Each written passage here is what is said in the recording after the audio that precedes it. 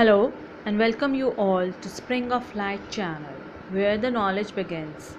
I am Dr. Gitanjali Parekh, a clinical psychologist, a counselor, an educationist and a researcher. Today I am going to talk to you about psychopathology. What are the psychopathologies, the historical perspective, various approaches to it, and finally the classification system. So let's start with it. An eminent psychiatrist, Thomas Sayers, has once remarked, "Why is it when we talk to God, we are praying, but when God talks to us, we are schizophrenic?" Well, to speak about it, psychopathologies, also called as abnormal psychology, the study of mental disorder and unusual or maladaptive behaviors. Psychopathology studies the causes, treatment, and consequences of the psychological disorders or mental illnesses such as depression, anxiety, and psychosis.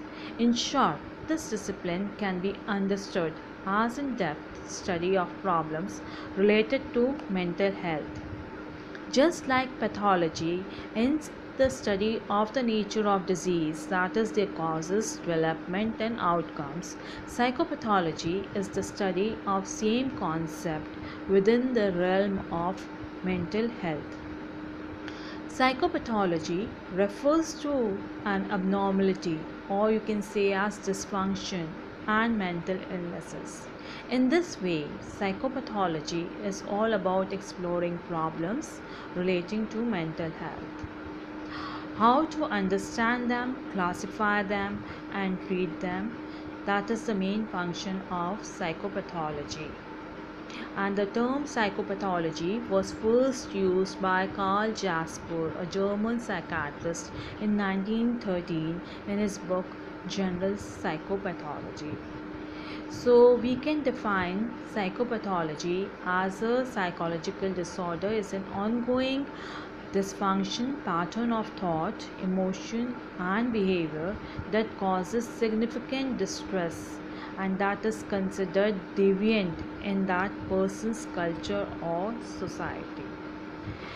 Mental health workers view psychological disorders as ongoing patterns of thought, feeling and actions that are deviant, distressful and or dysfunctional.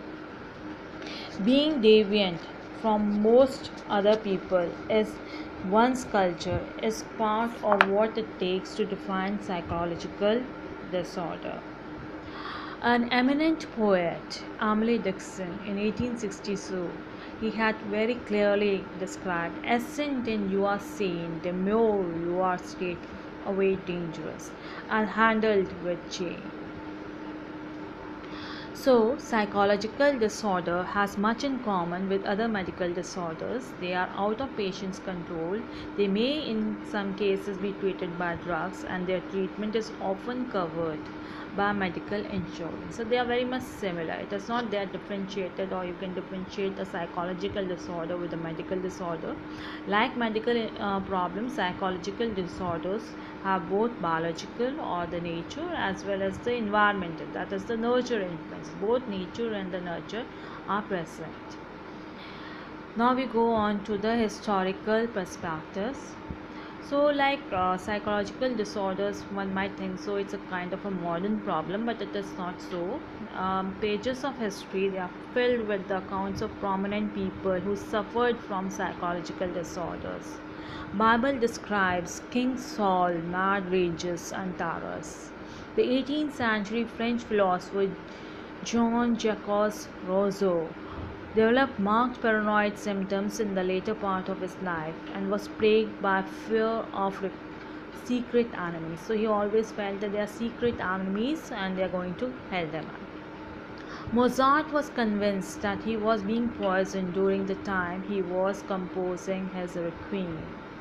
Abraham Lincoln suffered recurrent bouts of depression throughout his life and was on one occasion so depressed that he failed to show up for his own wedding. So we can see how serious these problems are. Winston Churchill also periodically suffered from severe depression and which he referred to as black dog. The billionaire aviator Howard Hughes became so terrified of being infected with the germs that he became a bedridden recluse for the last decade of his life. Dysfunctional behaviors such as these do not go unnoticed. Throughout history, human societies have explained and responded to abnormal behavior in different ways at different times, based on their values and assumptions about human life and behavior. So now we start with the different, like how at different times the psychopathologies were named or we explained. So in ancient China, or you can say ancient Chinese, Egyptians, or in the Hebrews, they believed that the abnormal behavior is caused by supernatural forces and attributed deviance to the work of devil. They felt that the devil is after them, and that's why they are abnormal. One Asian treatment was based on the notion that bizarre behavior reflected an evil spirit's attempt to escape from the person's body. So, in order to release the spirit, a procedure called trephiation was carried out. What was trephiation? It's a process in which a sharp tool was used to chisel a hole in the skull about 2 centimeters in diameter. It seems likely that in many cases, trephiation successfully eliminated abnormal behavior by putting an end to the patient's life. The patient died, so the problem also ceased to exist. In other times, therapy like pulling the teeth, removing a length of intestines, castrating the clitoris, or giving transfusions of animal blood, that was being used. In medieval Europe, the demonological model of abnormality held that disturbed people either were possessed involuntarily by the devil or had voluntarily made a pact with the forces of darkness. Thus, in 1484, the Pope ordered possessed individuals to be burned alive. So, see how terrific it used to be that if the Pope said that they are possessed, those individuals used to be burned alive. The killing of witches was justified on theological grounds, and various diagnostic tests were devised.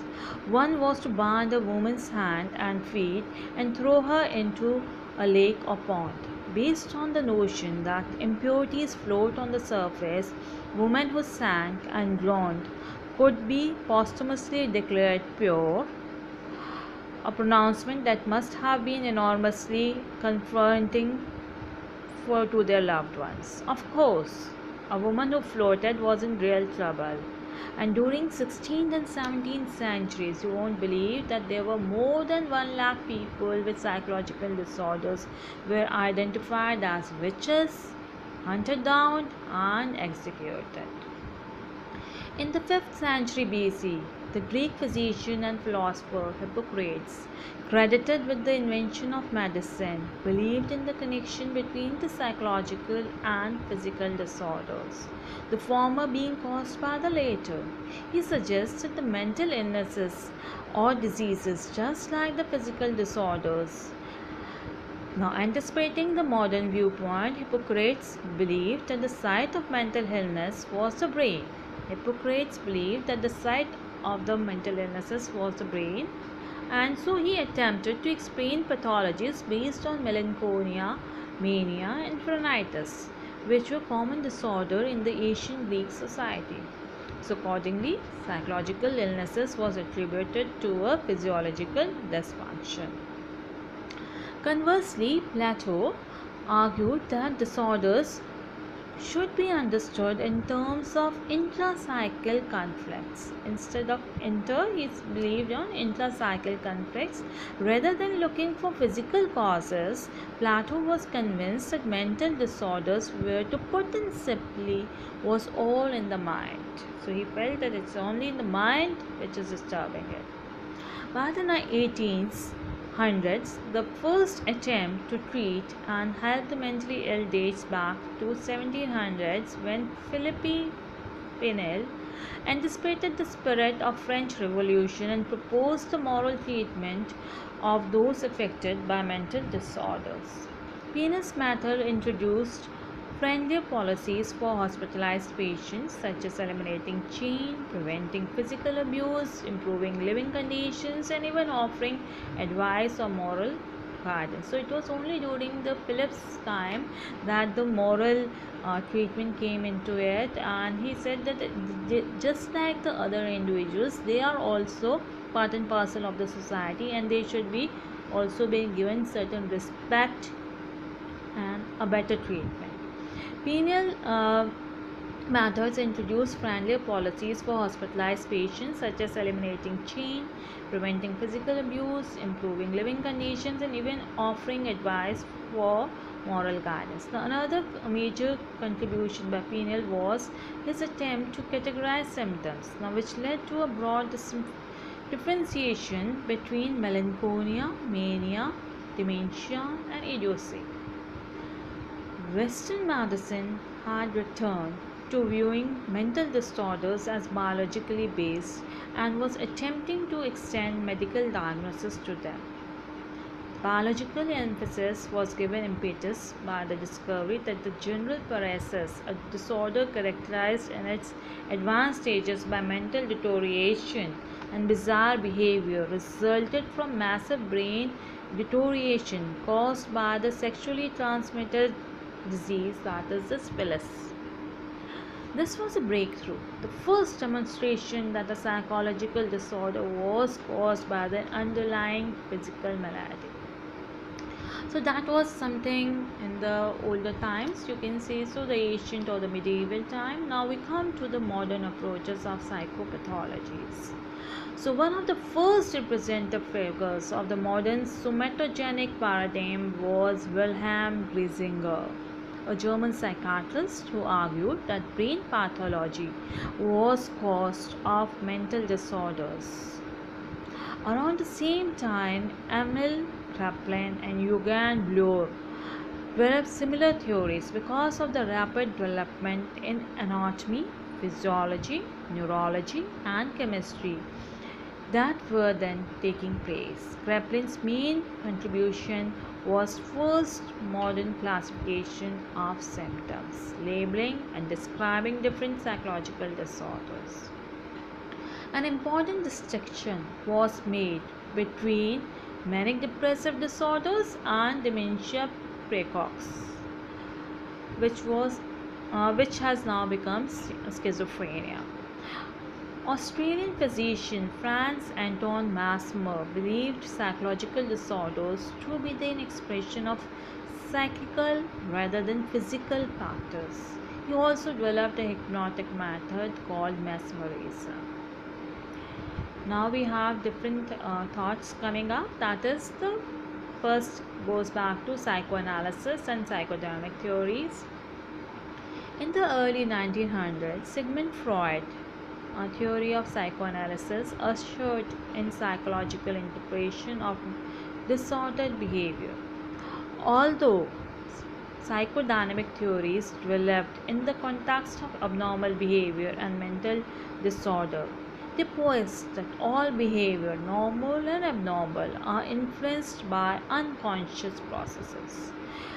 Thus, psychoanalysis had been used to understand human behavior in a general and applied to a wide range of areas such as philosophy, literature, sociology, making Freud the most famous psychologist of all times at that time. And even today, psychodynamic theories of abnormal behavior were soon joined by other models such as behavioral, cognitive, and the humanistic conceptions. So now we'll talk about behaviorism.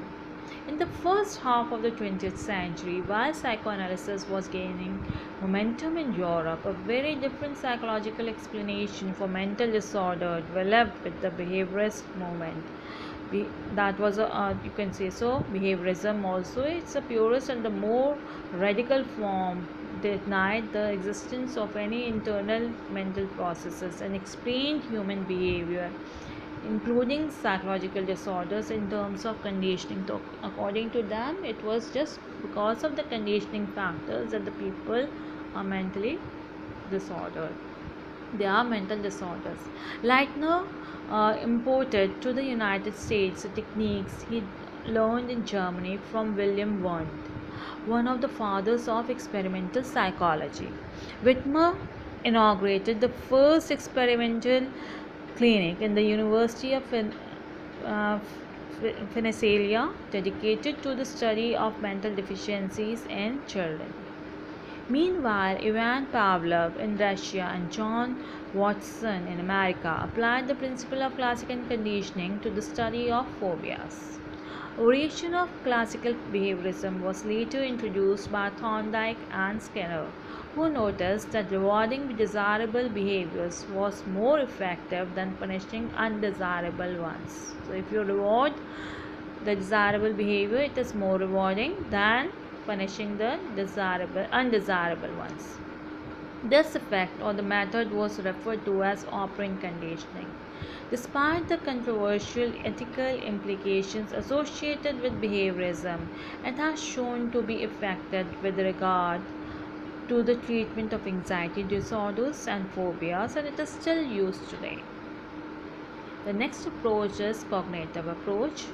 With the decay of behaviorism, a new wave of research started in 1960s and 70s that attempted to understand the internal mental processes. These processes or cognitions were at the center of the cognitive revolution in psychology and represents another important contribution to an understanding of mental illnesses. Bandura, a living figure of the cognitive movement, conceptualized this idea in terms of self-efficacy or the individual's belief about the extent to which they can successfully execute the appropriate behaviors to control and influence important life events. Alice. In 1973, he gave his rational emotive therapy, which conceptualizes illnesses as the result of irrational negative beliefs about oneself and the world. These various conceptions focus on different classes of causal factors and help capture the complex determinants of abnormal behavior. Now we'll talk about biological approaches. Broadly speaking, biological approaches can be divided into neuroanatomy, or those dealing with the structure of the brain, and the neurophysiology, or those dealing with the processes or the functions of the brain. In combination, neuroanatomy or the neurophysiology represents the multidisciplinary field of neuroscience which is rapidly developing in and outside psychopathology. The most common biological studies in psychopathology investigate the biochemical correlates of mental illnesses, notably the role of neurotransmitters, which are chemical messengers that carry information between neurons and other cells. Imbalances in several of the at least 100 types of neurotransmitters are known to be associated with psychological disorders. For example, you can say serotonin affects emotion and impulse regulation, such as the level of aggression. Fine. So now we go on to the biopsychosocial model, and which is being used today, or it's also being called as the integrative approach to psychopathology. So today's psychologists contended that all behavior, whether called normal or disordered, arises from the interaction of nature, that means your genetics, and the physiological factor, and the nurture, that is the past and the present experiences. To presume that a person is mentally ill, they say, attributes the condition that must be found and cured. Apart from this, there may be difficulty in person's environment. So, in the person's current interpretation of event, or in the person's bad habits or poor social skills. So, it is only the nature that might be defective. It might be he has a different interpretation about it, or has certain bad habits, or the environment, the conditions which are affecting him. Evidence of such effects comes from the links between specific disorders and the cultures. Cultures differ in their sources of stress, and they produce different ways of coping. like the eating disorders, the anorexia nervosa and bulimia nervosa, for example, occur mostly in Western cultures. You won't find them in Eastern as much as you find them in Western cultures. The importance of the cultural practice has also received increasing attention. Although many questions remain, these perspectives have given us a deeper understanding of how biological, psychological, and environmental practice can combine to cause physiological or the psychological disorders. Today, many psychologists find it useful to incorporate these factors into a more general framework, and that is what we call as biopsychosocial approach, or it's a multidisciplinary approach to psychopathology based on the idea that the mental illness results from the combination of biological, psychological, environmental, and social factors. The biological component of the biopsychosocial model refers to the influences of disorder that comes from the functioning of the individual body. Particularly important are the genetic characteristics that make some people more vulnerable to the disorder than others, and the influences of the neurotransmitters. The psychological component of the biopsychosocial model refers to the influences that come from the individual, such as the pattern of negative thinking and stress responses. The social component of the biopsychosocial model refers to the influences on disorder due to social and the cultural factors, such as the socioeconomic status, the homelessness, abuse, discrimination. Now, this approach recognizes that mind and body are inseparable. Negative emotions contribute to physical illnesses, and physical abnormalities contribute to the negative emotions. We are mind and body. Fine. So, according to this model, which we refer to as a diathesis stress model, and also called as vulnerabilities stress model, psychopathological symptoms and diseases are caused by the combination of biological, psychological, and social factors. In simple terms, you can say that this model explains mental illness as a byproduct of inherited vulnerabilities or diathesis and unbearable life experiences, that is the stress. According to the model, each of us has some degree of vulnerability. Now, it may range very low or to very high, depending upon you, for developing a psychological disorder. Given sufficient stress, the vulnerability or predisposition can have a biological basis. Now, so it can be because of the genotype, over or underactivity of neurotransmitter systems in the brain, a hair trigger autonomous nervous system, or a hormonal factor. Now, it could also be due to your personality factors such as low self-esteem or extreme pessimism, or to previous environmental factors such as poverty or a severe trauma or loss earlier in life. Likewise, cultural factors can create vulnerability to certain degrees of disorders. But vulnerability is only part of the equation. In most instances, a predisposition creates a disorder only when a stressor, some recent or current event that requires a person to cope, combines with the vulnerability to trigger the disorder.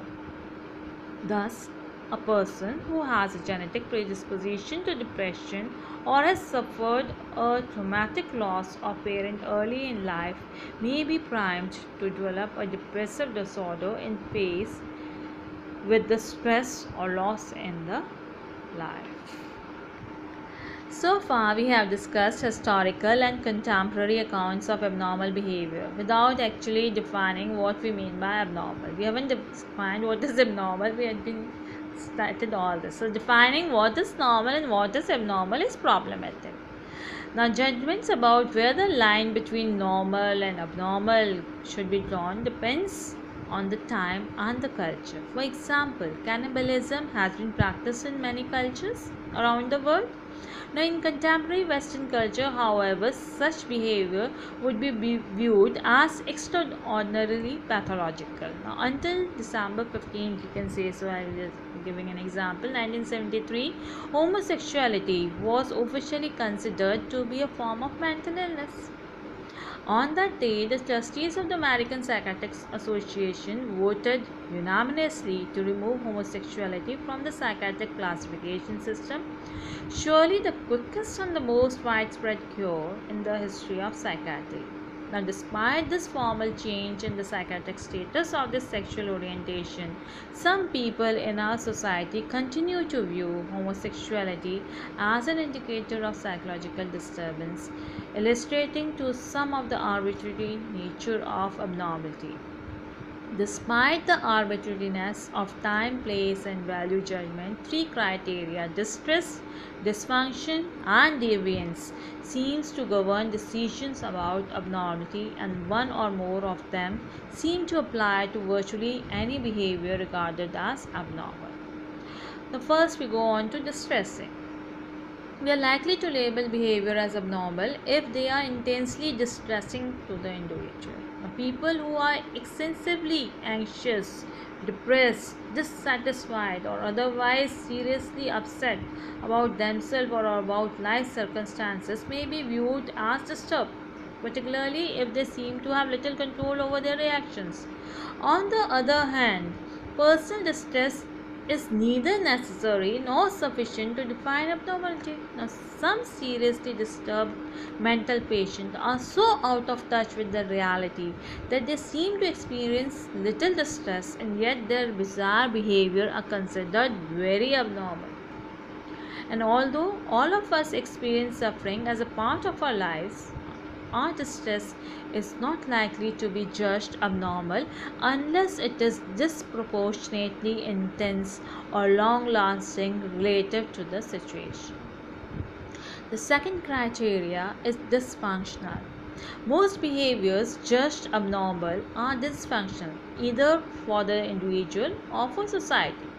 Behaviors that interfere with the person's ability to work or to experience satisfying relationship with other peoples are likely to be seen as maladaptive and self-defeating, especially if the person seems unable to control such behaviors. Some behavior are labeled as abnormal because they interfere with the well-being of the society. Dysfunction is key to defining disorder. An intense fear of spiders may be a deviant, but if it does not impair your life, it is not a disorder. Fine. Next point is, or the next criteria is the deviance. The third criteria for abnormality in society's judgment concerning the deviance of a given behavior. Now, conduct within every society is regulated by norms, behavioral rules, and that specify how people are expected to think, feel, and behave. Now, some norms are explicitly codified as laws, and violation of these norms defines criminal behavior. Other norms, however, are far less explicit. Now, people are likely to be viewed as psychologically disturbed if they violate these unstated norms, especially if the violation makes others uncomfortable and cannot be attributed to environmental causes. Standards of deviant behavior vary by context and by culture.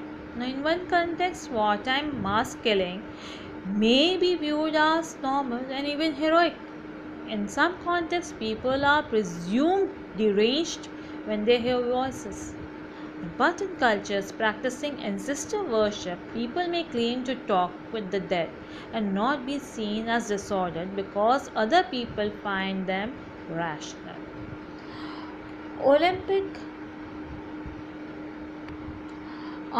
gold medalists deviate from the norm in their physical abilities and society honors them. To be considered disordered, deviant behavior usually causes the person distress. Now, deviant and distressful behavior are more likely to be considered disordered when also judged to be harmful dysfunction. To summarize, both personal and social judgments of behavior enter into consideration of what is abnormal. Thus, may define that abnormal behavior as a behavior that is personally distressing personally dysfunctional and also culturally deviant, that other people judge it as an inappropriate or maladaptive. Fine. Now we will talk about diagnosing psychological disorders. In biology and other sciences, classification creates order. In psychiatry and psychology, diagnostic classification aims not only to describe a order, that is disorder, but also predict its future course, imply appropriate treatment, and stimulate research into its causes. Indeed, to study a disorder, we must first name and describe it. So, there are two dominant taxonomies for diagnosing mental disorders, and one is the ICDs, that is the International Classification of Diseases, Injuries, and Causes of Death, and the other one is DSM, that is the Diagnostic and Statistical Manual of Mental Disorders. Now, diagnostics are based on some core symptoms that need to be present. A pre-specified period of time for symptoms to be present, and sometimes symptoms that should not be present at all. Now, classification is a necessary first step in understanding more about disorder of their nature, causes, and treatment. To be scientifically and practically useful, a classification system must meet standards of diagnostic reliability and validity. Now, reliability, what does it mean? It means that clinicians using the system should show high level of agreement in their diagnostic decisions. Now, because professionals with different types and amounts of training, including psychologists, psychiatrists, social workers, and physicians, take diagnostic decision, the system should be couched in terms of observable behavior that can be reliably detected in order to minimize the subjective judgment. Validity means that the diagnostic categories should accurately capture the essential features of the various disorders. Thus, if research and clinical observation shows that a given disorder has 4 behavioral characteristics, the diagnostic category for the disorder should also have those 4 features. Moreover, the diagnostic categories should allow us to differentiate one psychological disorder from the other. The Diagnostic and Statistical Manual of Mental Health or Mental Disorders, that 5th edition DSM-5, which was published in 2013, is the latest edition of DSM by American Psychiatric Association, which was released in May 2013 and is most widely used diagnostic classification system. Now, unlike DSM-4 text revised, it is not multi-axial. Now, DSM-5 is non-axial document, and formally axis 1 and 2 and 3, they have been removed from it. Now, with separate notions for important psychosocial and contextual factors and disability.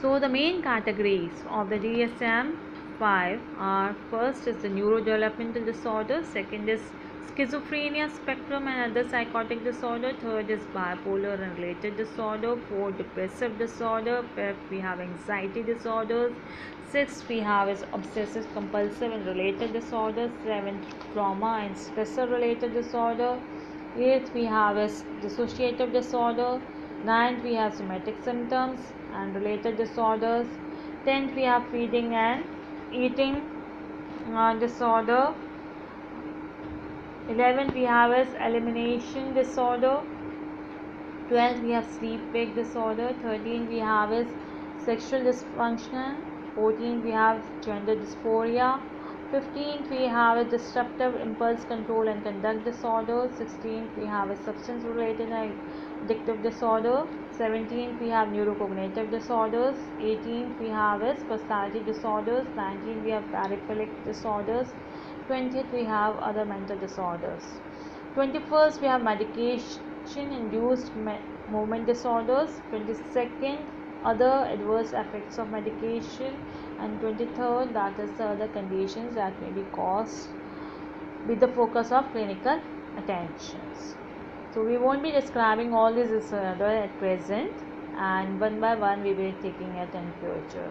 I hope so you enjoyed learning about psychopathology, how what they are, what was the historical component to it, or the various approaches to it, and how do we actually classify them. If you have any queries, do let me know, and just subscribe to my channel and keep listening and having more information regarding various issues.